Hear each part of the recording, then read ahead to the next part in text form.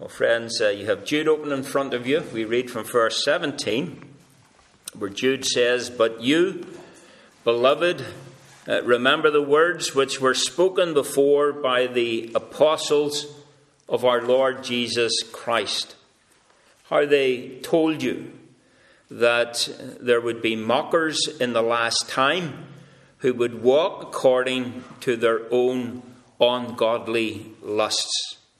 These are sensual or worldly persons who cause divisions, not having the Spirit." Amen. Well, friends, if you recall our reading from 2 Timothy chapter 2 on Sunday evening, Paul writes in verses 16 and 17 of 2 Timothy 2, he says, "Shun profane and idle babblings, for they will increase to more ungodliness." And then he goes on to say about their message, those who peddle that message. He says, "Their message will spread like cancer. Hymenaeus and Philetus are of this sort." Friends, what we are dealing with here in Jude is a cancer. It's a cancer that Jude says is now present in the church. These certain men, verse 4, of whom he writes and has described, these certain men are perverting the grace of God, suggesting that the grace of God provides a license for them to do as they please, to believe what they want to believe, and in a far more devastating and insidious way, to be the catalyst for encouraging others to imbibe this dreadful, cancerous poison. Now remember, Jude is not writing about this, as we have seen, in a theoretical way. Jude is not suggesting that this as a possibility might happen. Now, friends, if you read the text and you have the text open before you, you will see there in verse 4 that these certain men have crept in unnoticed. They are actually there. And Jude, as we have seen, is prepared to use very striking, forceful, unequivocal language as he describes these certain men, because he cares so much for those to whom he is writing. Any notion that Jude is just, some kind of cranky individual, some, person who's always finding faults, a nitpicker, or somebody who just wants to look for bad things all over the place, any of those notions are completely set aside by just reading and paying attention to the tone of his letter. Notice back in verse 3, he refers to these saints as beloved. He says, "I love you, folks. I love you, dear brothers and sisters," he's saying, "and I was planning to write to you about the vastness of our salvation, the wonder of it, but I felt constrained due to current circumstances to take on the particular responsibility of pointing out what we are actually, or what you are actually facing." And you will notice here in verse 17 through to 18, he once again is addressing them in this kind and beloved way. "But you, beloved, remember the words which were spoken before by the apostles of our Lord Jesus Christ, how they told you that there would be mockers in the last time, who would walk according to their own ungodly lusts." Now, friends, we shouldn't be surprised by this. In the same way that our bodies are prone to disease, so the body of Christ, to keep the analogy with respect to the church militant, the church on the earth in this fallen world, engaged in a spiritual battle in this fallen world, the body of Christ is also prone to infection and disease. The body of Christ is susceptible to that which may be planted within it unwittingly, but purposefully, unaware of it in terms of the immediacy of what it's actually doing and what's going on within. But nevertheless, over time it expands. It permeates and it explodes in such a way that suddenly people are saying to themselves, how on earth did that ever happen? Where did that come from? And you see, the fact of the matter is that silently and in a creepy sort of way, these individuals were present and they were sowing their destructive heresies. And so Jude says, I'm going to insist on this. I'm going to insist that you fight with every fibre of your being. Fight with everything that is within you to contend earnestly for the faith that has been entrusted to us, that has been guarded by us and has to be cherished by us. Now, Jude is about to make a transition from this great word of warning which he began in verse 5 and it goes all the way through to verse 19. So he's going to make this great transition, but before he gets to the transition in verse 20, before he gets to the encouraging side, before he wraps it up with the positive side, he takes a final glance at these individuals. He takes a final glance at these certain men. He wants the saints to know about their character. He wants them to know about their devastating impact and the devastating impact that it will have upon them if they succumb to the teaching of these people and they just let it go. So what does he say? Well, first of all, he recognizes the real danger of forgetfulness. The Bible has a lot to say about remembering, about fastening our minds on things.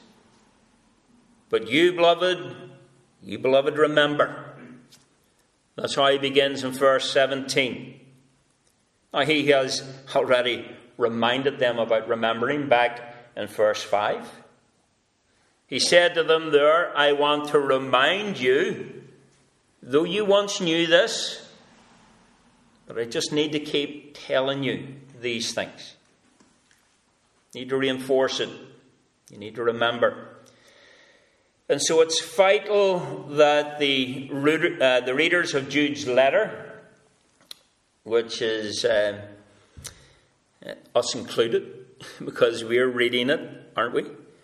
And this letter is all about the gospel and the defense of the gospel. It's vitally important that the readers of this letter, ourselves, that we understand the message of the gospel, that we understand the nature of the truth, because it's only in being made aware of the truth that we will be able to identify error and heresy when it raises its ugly head. So, for example, as many of you will know, you don't learn how to deal with counterfeit money or coinage by spending your time looking at, the counterfeit notes and, going over all those counterfeit notes and examining them. That's not how you deal with counterfeit money. You learn how to identify the counterfeit by embedding in yourself a complete understanding of what the true actually looks like. So you familiarize yourself with the actual thing, the authentic thing. And you become so familiar with the authentic that you can identify the false. So imbibe the reality. Imbibe the reality of God's word, God's truth. And he says, remember the words spoken by the apostles of our Lord Jesus Christ. Remember, Jesus said, I'm going away. And the Holy Spirit will come. And when the Holy Spirit comes, he will guide you unto all truth. So the truth of the gospel, embedded in the hearts and minds of the apostles, is then written down, inspired, it's inscripturated for us, given to us in the Scriptures. That's God's word. And this word is a lamp to our path. It's a light to our feet. And therefore the warnings of Jude are so vital for us. You know, when Paul, if you remember, left the Ephesian elders at Miletus, wasn't it? He warned them, after my departure, savage wolves will come in, not sparing the flock. And from among yourselves, and that's a frightening bit, isn't it? You know, these are men of renown. They are men of character within the church, respected within the church. And Paul is saying, you know, from among yourselves, there are these savage wolves that will not spare the flock. They will rise up from among yourselves, speaking perverse things, to draw away the disciples after themselves. Therefore, watch and remember. There's that word again. Remember that for 3 years I did not cease to warn every one of you day and night with tears. I don't know. You're never told what happens after it, are you? You sort of try and imagine things. Do you think that, you know, those Ephesian elders on the beach, or maybe walking back from the beach, said, nah, that'll never happen here? You know, we've got the Apostle John in our midst. You know, John's our pastor, young Timothy. No, Paul's got it wrong. There's no way in the Ephesian church, of all churches, that any of this heresy could ever gain a foothold. But it did happen. That's a frightening thing, beloved. It did happen. And Jude says the apostolic warning, the apostles spoke, the apostles prophesied, the apostles predicted that this would happen. And Jude is saying, look, you must remember this. What they did say in their predictions, it came true. Well, verse 18 tells us what the apostles said. The apostles said that there would be mockers, there would be scoffers in the last time. Now, people obviously ask at the moment, because of the chaos in the current world, do you think that this is the last time? I would noted in other studies that people through the generations have always felt that they're in the last time. You know, go back 80 years during the Second World War. Do you think it's the last time? And people were thinking, yeah, it's the last time. Go back to the First World War, 100 years ago, just over 100 years ago. Do you think it's the last time? Yeah, it's the last time. You know, you go back every generation, every century, people thinking, is this the last times? Back to the time of Patrick, you know, when Rome was caving in, wasn't it, about the 5th century? The world seemed to be just collapsing. Is this the last time? Of course it's the last time. Look at the state of the world. So people say, you know, look at the world today, look at the chaos, look at the mayhem. Do you think it's the last time? Answer, yes. Why? Because the last time began with the incarnation of the Lord Jesus Christ and will end with the return of the Lord Jesus Christ. But if you push the question and say, but is it the last of the last time? It's the last of the last of the last time. Well, we have to give a guarded answer to that. Because Jesus said nobody knows the time. But by the same token, there is absolutely no doubt that Jesus makes this clear also in Matthew chapter 24, that prior to his coming, the forces of evil will be more visible and more audible in the wake of his return. And for that reason, and in the light of that, isn't it absolutely crucial, isn't it vital, that the people of God are standing firm on the truth of the Word of God? Because the battleground in every generation, the battleground is the battle for the Bible. Now, we know that began in Genesis chapter 3. When the serpent comes, and clear instruction, as we know, had been given to Adam and Eve by God. You can enjoy all of this, but you can't touch that.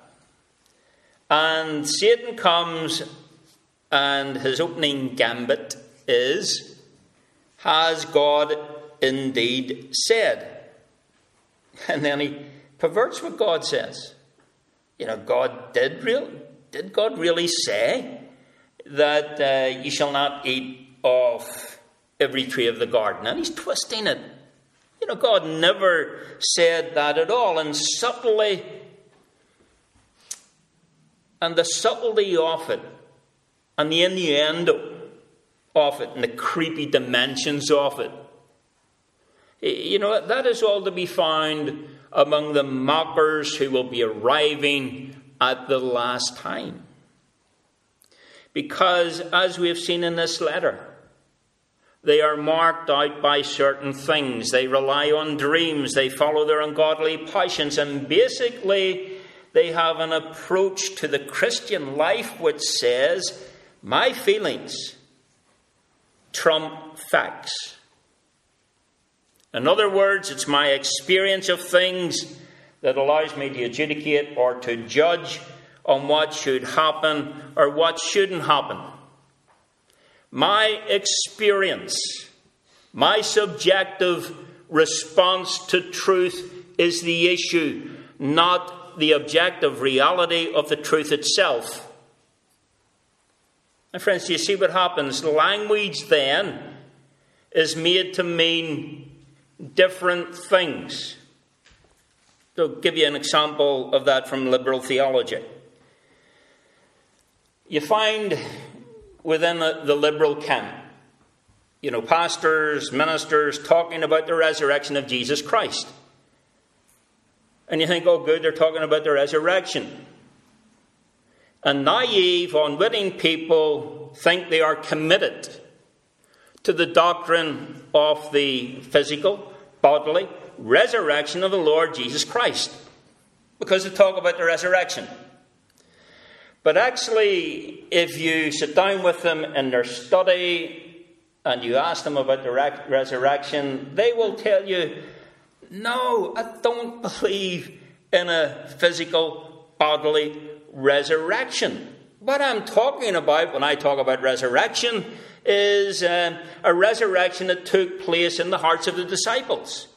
It's like a metaphorical thing, a pictorial thing. They had their own the disciples had their own little mini subjective resurrection. It was in their hearts. But Jesus was not raised bodily, physically, from the dead. Of course not. But they use the term resurrection. And they twist it. And the word resurrection comes to mean something else, unless you nail them. And the average sensible person obviously realizes you can shoot right through their pernicious doctrine. It has absolutely no basis at all.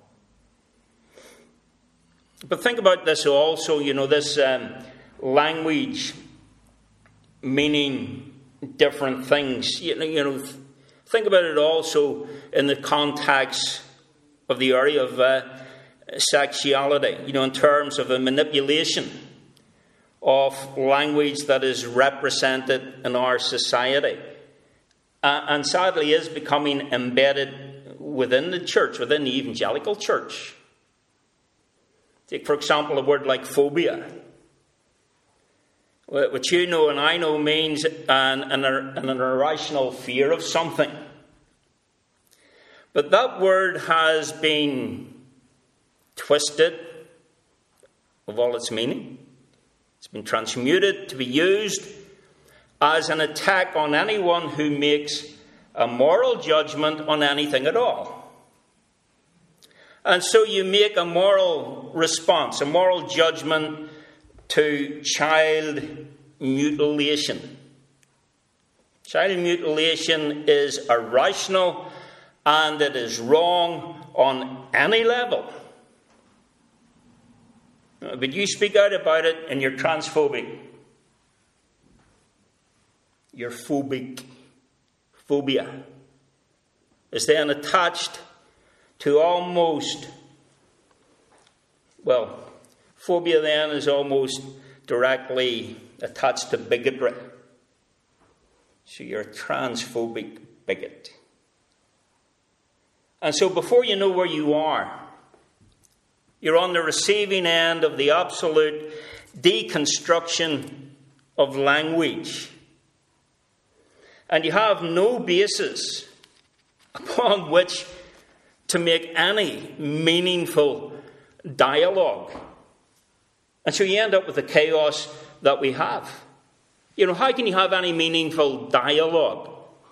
How can you have any meaningful discussion if even the basics of grammar don't exist? The first person singular can be the third person plural. It's madness. And how can you have any basic fundamental discussion? Because he is a they. And she's a they. And I reiterate again, friends, what I've said on Sunday and what I've said on numerous occasions. It is absolutely imperative that we be a people of the book. It's imperative that you attend and don't neglect the means of grace.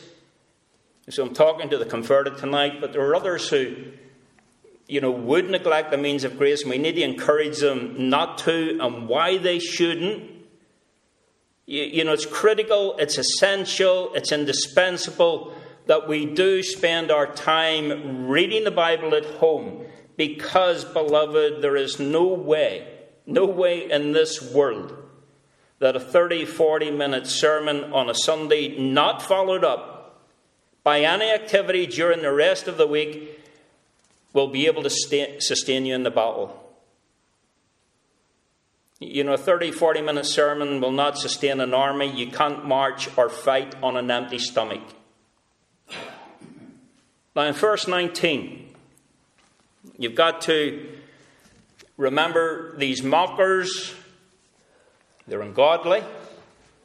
And verse 19, they are sensual or worldly persons, and they cause divisions. And they don't have the Spirit.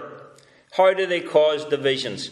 Well, they cause divisions by perverting and distorting the truth.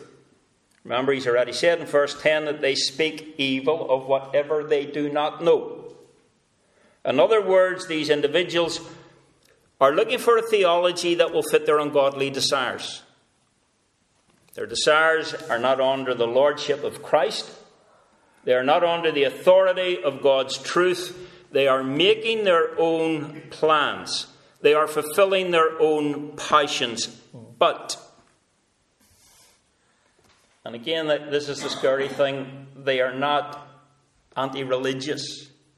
It's not that you can spot them, with the sort of the red suit and the horns and the pitchfork.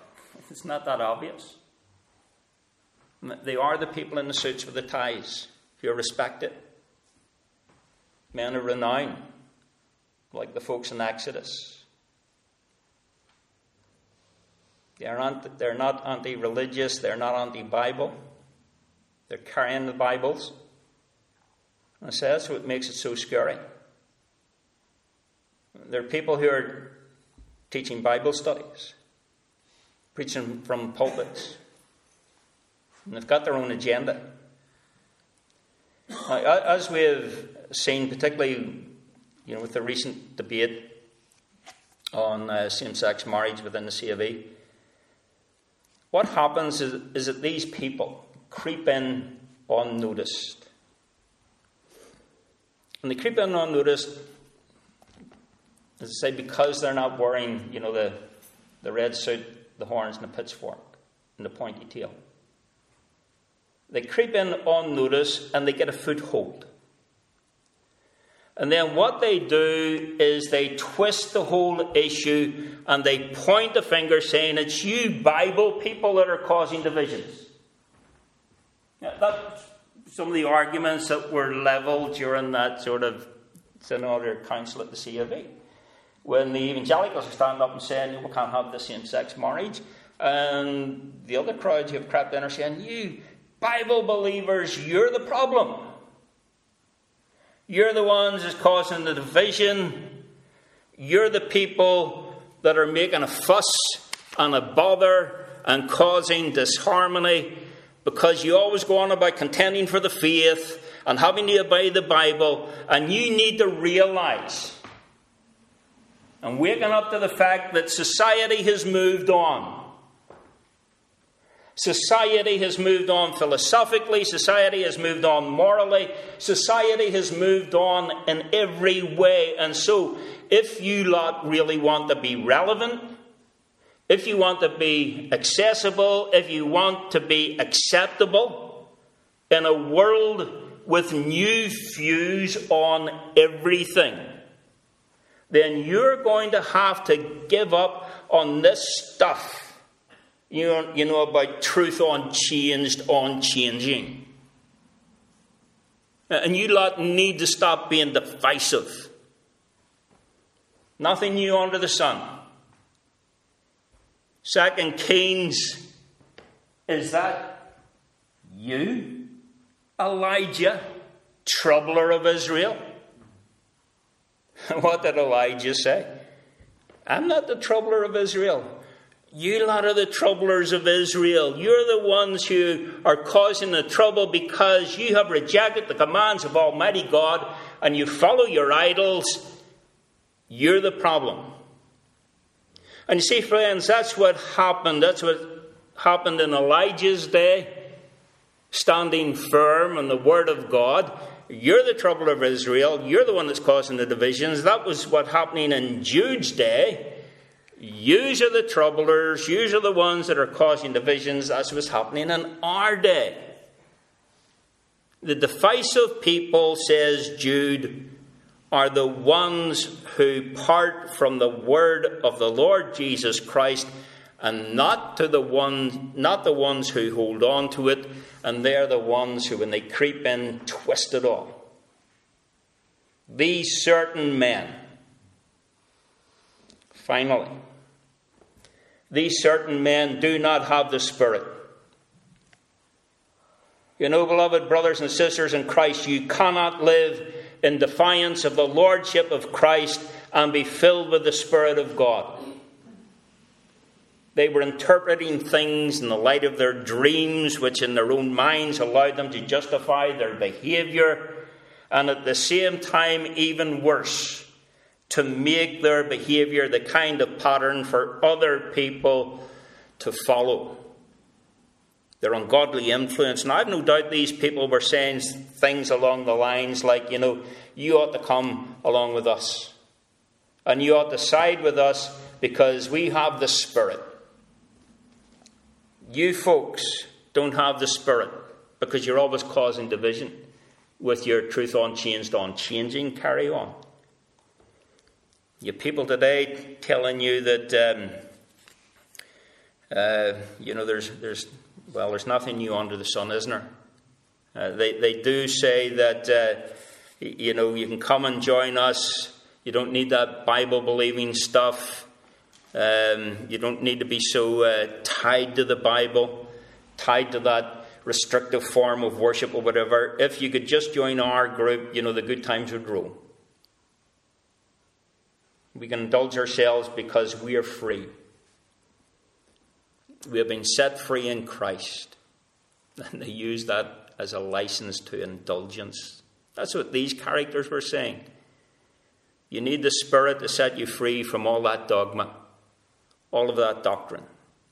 And if you would just get this life, it would be so much better. And you see, essentially they have a worldly outlook, which is what the word actually means. The essential persons, these worldly persons. You might have a little marginal note that will take you to that rendering of the passage.